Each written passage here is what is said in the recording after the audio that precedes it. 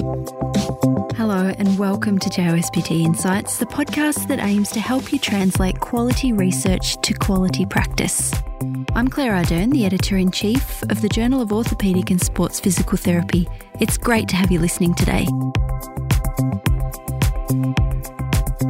What is the link between the shape of the athlete's hip and developing hip osteoarthritis later in life? What does the best research say about what works for managing hip problems in athletes? How can clinicians and athletes work together to promote healthy, happy hips? Dr. Josh Heery, physiotherapist and research fellow at La Trobe University's Sport and Exercise Medicine Research Centre, has thought deeply about the answers to these questions through his clinical career and through his PhD research. Josh's clinical and research work focuses on treating hip and groin pain in active people, so he is the perfect person to help us navigate these questions.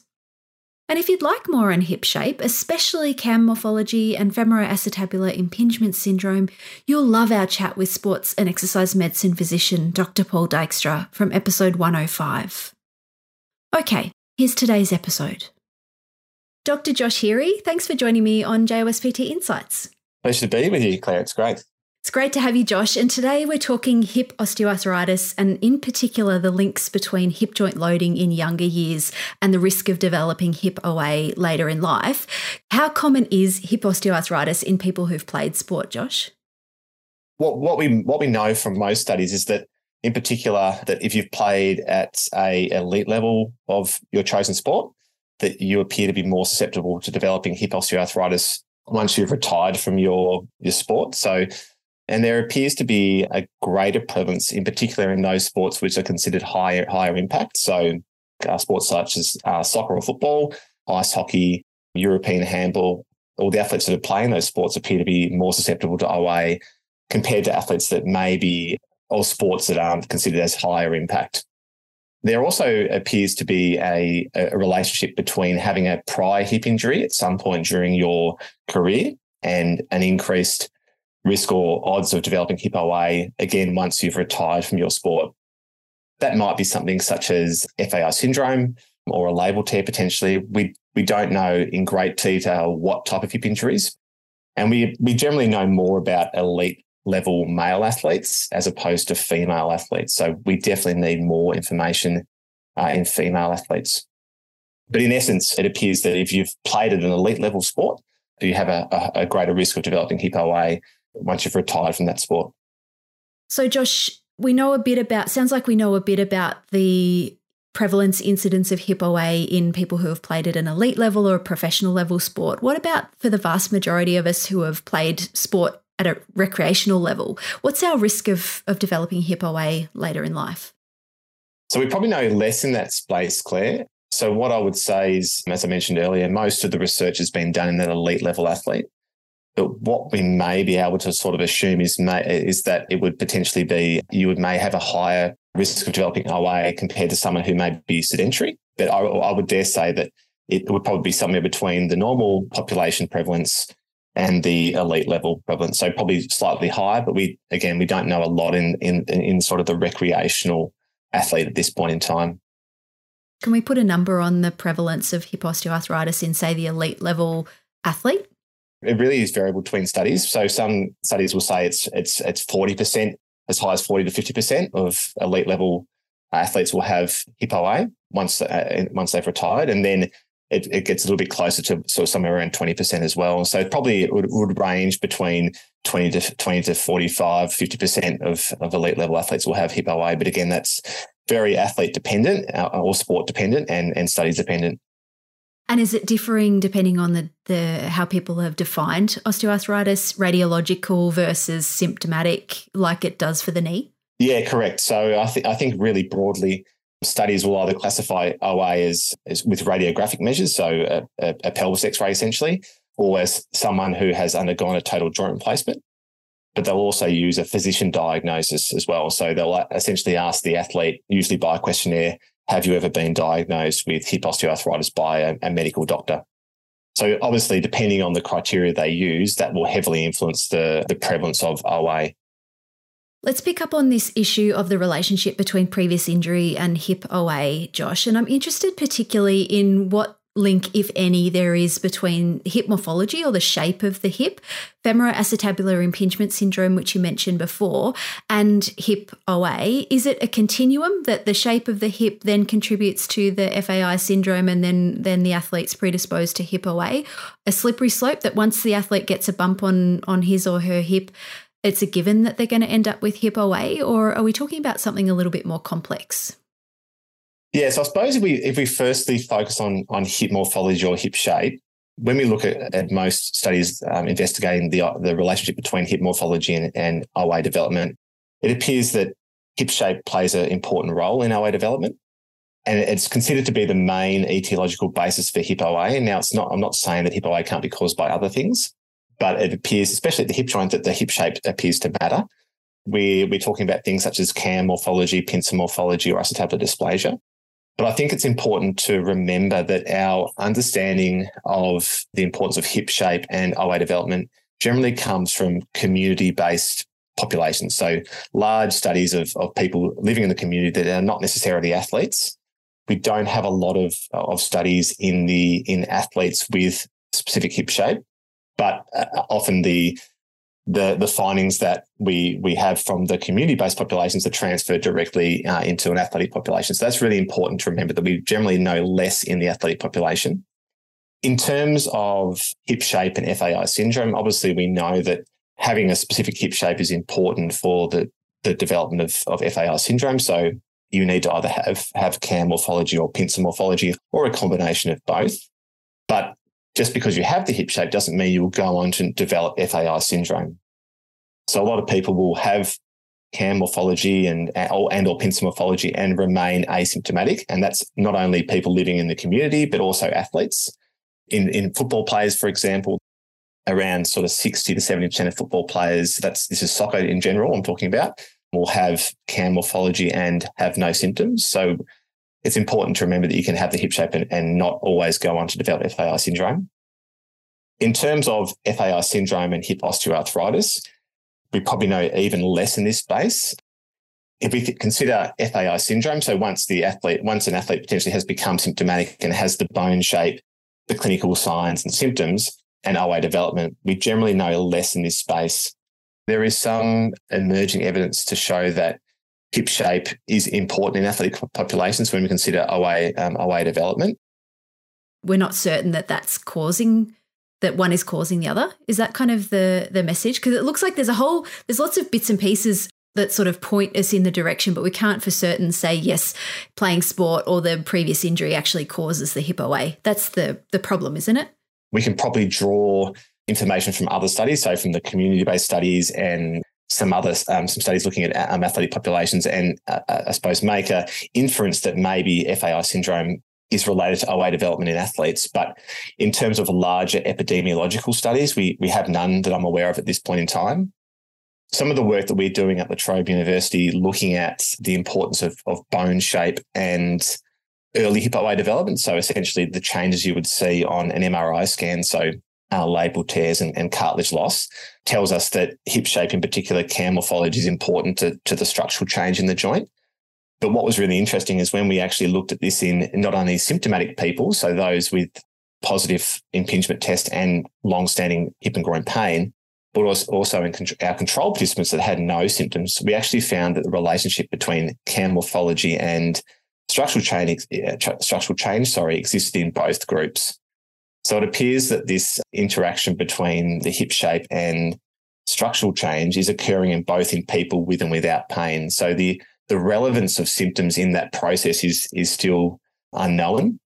And we definitely do not know whether, if you have the triad of symptoms, clinical signs and imaging findings, that you're going to have a faster rate of joint change than someone who just, for example, has the bone morphology but no symptoms. That's really interesting, Josh. So what you're saying there is that I think, one, we need a whole lot more research in this area, particularly in athlete or highly active athletic populations, because we just simply don't know whether the amount of loading that you're doing as a younger person then causes basically hip osteoarthritis later in life. And I guess we don't even know yet what proportion of active people, athletes, go on to develop hip osteoarthritis in their middle and older years. So that's one really important question for all of the people out there who are thinking about PhD studies and what open questions do we have. That's one of them. And then I guess the other really interesting thing is this absence of a relationship between what we might think of as pointing us towards some kind of diagnosis of osteoarthritis, and that is symptoms. My hip hurts, or I've had these other kind of injuries at some point in my career. But that sounds like what you're saying is that that's not a very good indicator of either hip joint changes or hip osteoarthritis in relatively young people. When we look at symptoms, that becomes a little bit murky. So obviously we know, say, for example, in established OA that there's obviously a discord between structural change and symptoms. Until some of the work that we did at La Trobe University, no one had ever really investigated the younger athlete. It had been assumed for a long time that if you had MRI changes or specific bone shape, cam morphology, dysplasia, et cetera, that was directly related to your symptoms. But again, it's similar to the older people. It seems that there's this very complex and probably poorly understood relationship between the structural change in the joint and symptom development. We need the longer term studies to understand, okay, if you have, for example, cam morphology, is that implicated in worsening symptoms over time or worsening joint structure over time in younger populations? And we just don't have that at this point in time. But I think if I was going to give the listeners a take home, it would be that just because the athlete has a specific bone shape or even MRI changes, it doesn't necessarily mean that they are related to the symptoms that they are presenting to you with. So it comes back to that old adage of treat the athlete, not the scan. Correct, yeah. Like some of our work shows that around 60 to 70% of athletes without pain will have a labral tear. And the same could be said for cartilage loss. Around 50% of athletes without pain will have cartilage loss on MRI.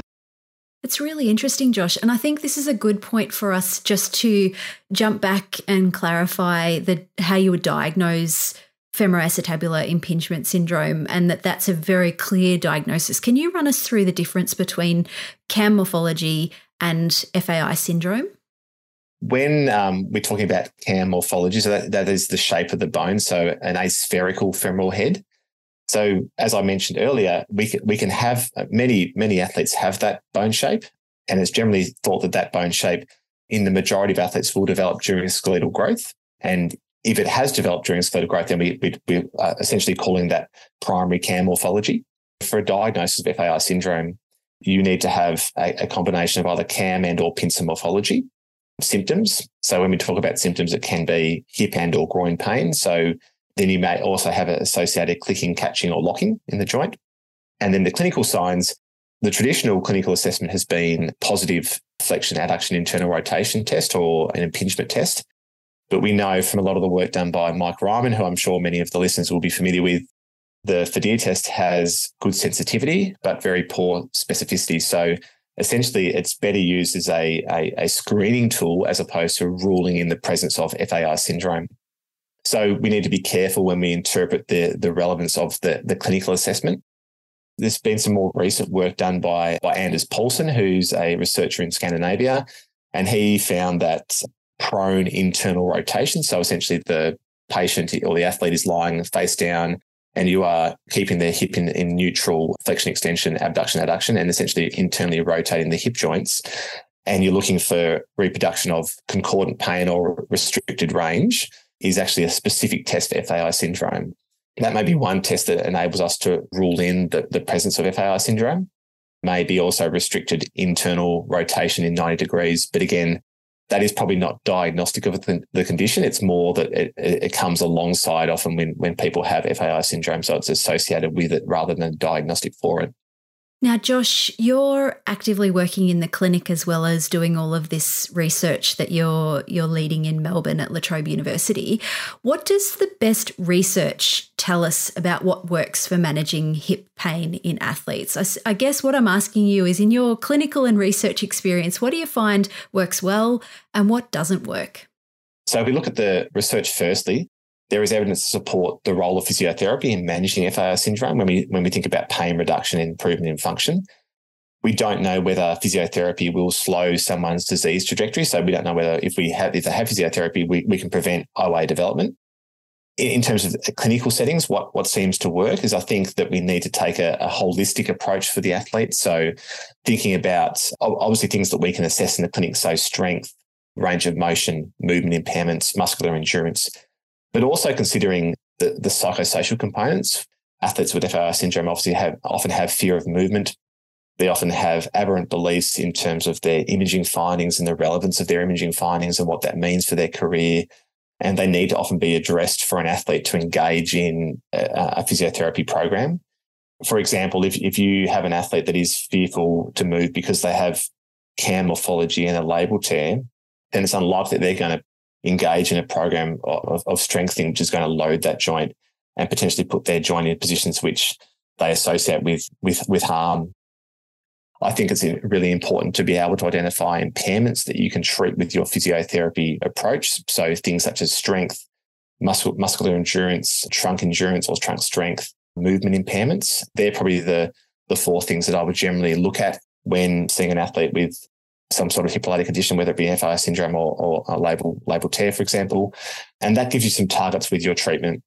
And also you can show an athlete that you might be able to compare those measures to normative values that we know in from their chosen sport. So there's a number of studies looking at normative strength values around the hip complex in football or soccer, for example, and other sports. So I think assessing those key areas and then being able to target your treatment to address those impairments is really critical. I think it's important to give them realistic timeframes. Like this is not a quick fix. A physiotherapy program should last at a minimum 12 weeks to be able to determine whether it's been effective or not. And then, as I mentioned earlier, taking your time to explain the relevance of imaging findings, educating them about what we do and don't know about cam morphology, FAI syndrome and OA development is really, really important.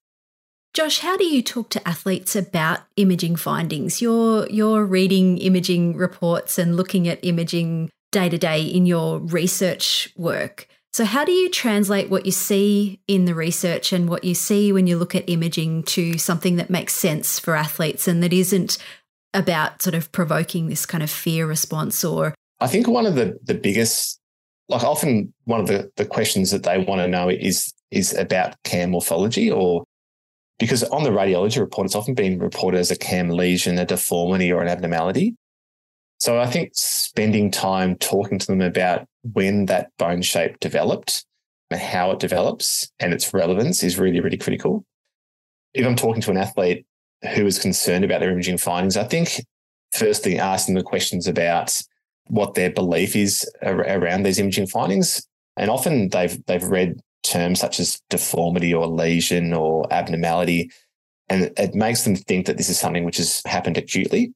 And if we take cam morphology, for instance, in the majority of athletes, that cam shape has been there since early in adolescence, so potentially as young as 12 or 13 years of age. So it's actually been with them for a long period of time, and often they don't understand that. They think it's something that happened exactly when their injury started or when their groin pain first started, might be 2 months ago. Giving them information around that is really important, and it makes them question, okay, well, how come it hasn't been relevant for me until now? I've been playing the same sport, been doing the same training loads for a number of years, and all of a sudden this bone shape has become relevant. In terms of things such as labral tears, what I would often do is present them with some of the studies that show that these MRI findings are particularly common in people without pain. I suppose it just starts to get them to question, okay, well, is this relevant to me? And potentially challenge some of these unhelpful beliefs that come around these imaging findings. I think the other issue here, and we've talked a bit about loading, training load, and then loading the skeleton from a young age. And I think we're fairly confident now that loading the skeleton at a young age, weight-bearing loading, has some relationship.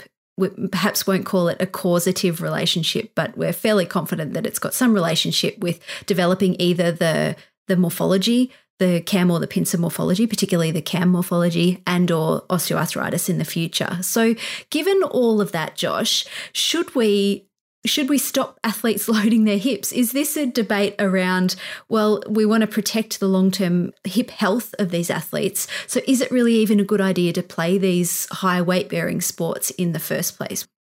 Yeah, it's a very tricky and question, and it has multiple layers, obviously. So I think if we think about firstly the longer-term impact of having cam shape or cam morphology in the hip joint, we know that even though it does increase your risk of developing hip OA, that not all people with cam morphology will actually go on to develop OA. So the majority of people with that bone shape actually won't develop OA over time. It's assumed that if you have it, you're guaranteed to have hip OA at some point later in life. And we just can't say that based on the available evidence.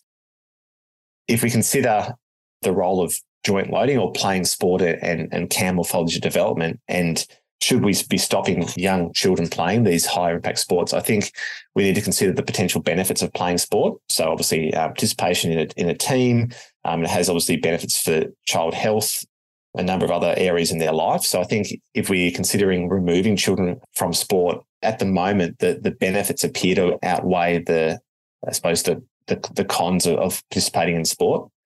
And the other consideration is that if you're thinking about an elite level or potentially an elite level youth athlete, if we actually remove them from their chosen sport during those periods when we know cam morphology develops, so between, say, 10 to 14 years of age, that's really essential for their skill development as well. So even though they may not develop cam morphology, they're going to fall behind other athletes that are playing sport and more frequently when it comes to skill development. So we're actually probably preventing them from developing the necessary skills to actually go on and make potentially an elite team later in their adolescence and into their adult life.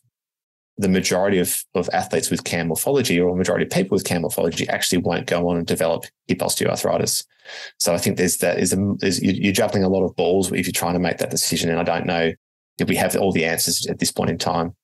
I think that's a great point, Josh, that ultimately, like anything in life, there's risks and there's benefits, and it's for each individual athlete and parents and coach and people around them to weigh up the pros and cons. But ultimately, if I've understood you correctly, really from what we understand about the relationship between joint loading, cam morphology, or the shape of the hip, and then developing osteoarthritis later in life, it's just the benefits of playing sport, the benefits of physical activity, and the benefits of health and well-being benefits of being active are really far outweighing the risk of developing hip osteoarthritis later in life. Yes, some people will end up with hip OA, but it's a very small proportion of people who are playing sport from a young age. I think that's a fair summary, and that's based on what we know at this point in time. Like that, our opinion around this may change as new evidence emerges. But if we're thinking about here and now, then I think the benefits far outweigh the potential risk of OA development in later life. If you're thinking about a younger athlete, I think this is a nice launching pad into talking about what are the burning research questions that we need to help us move forward to give better advice to parents and athletes and coaches. We generally know less in athletic populations, so we need to know more about the importance of cam morphology and joint structural change in an athlete to correctly advise them about, okay, are they at greater risk of OA development earlier compared to someone without the bone shape? So we're doing some work in that space here at La Trobe University, and hopefully in the next probably 6 to 12 months, we should have some studies coming out that hopefully will fill that gap. And we also need to understand whether if we intervene early in this, potentially an athlete at risk of OA development, can we actually slow their trajectory? So can we actually, or I suppose firstly, prevent OA development, or can we put things in place that actually potentially slow their trajectory? I think in the physiotherapy space, we need to do better providing evidence to support our interventions. So we need randomized control trials to look at best practice physiotherapy and what does that look like, and can we design an optimal treatment for a specific person? So tailored treatment approaches for individuals is probably something that we need to potentially consider. But also consider, okay, is our physiotherapy interventions actually improving cartilage health and slowing someone's trajectory along this OA continuum is probably something that we need to understand to a greater level as well. Yeah, some really important big picture questions that are going to help us as musculoskeletal rehab clinicians help the athletes that we work with Dr. Josh Heery, thanks for joining me on JOSPT Insights to walk us through hip osteoarthritis and the challenges of working with young and older athletes today. Thanks, Claire. It's been a pleasure.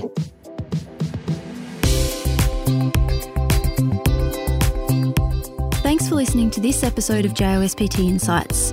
For more discussion of the issues in musculoskeletal rehabilitation that are relevant to your practice, subscribe to JOSPT Insights on Apple Podcasts, Spotify, TuneIn, Stitcher, Google, or your favourite podcast app. If you like JOSPT Insights, help others find us.